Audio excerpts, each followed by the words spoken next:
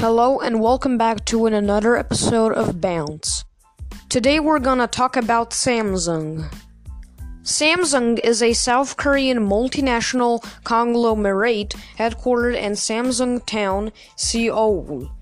It comprises numerous affiliated businesses, most of them united under the Samsung brand, and is the largest South Korean chaebol. Samsung was founded by Lee Byung-chul in 1938 as a trading company. You can find out more on Wikipedia. The founder was Lee Byung-chul. Founded in March 1, 1938, Seoul, South Korea. The headquarters are Seoul, South Korea.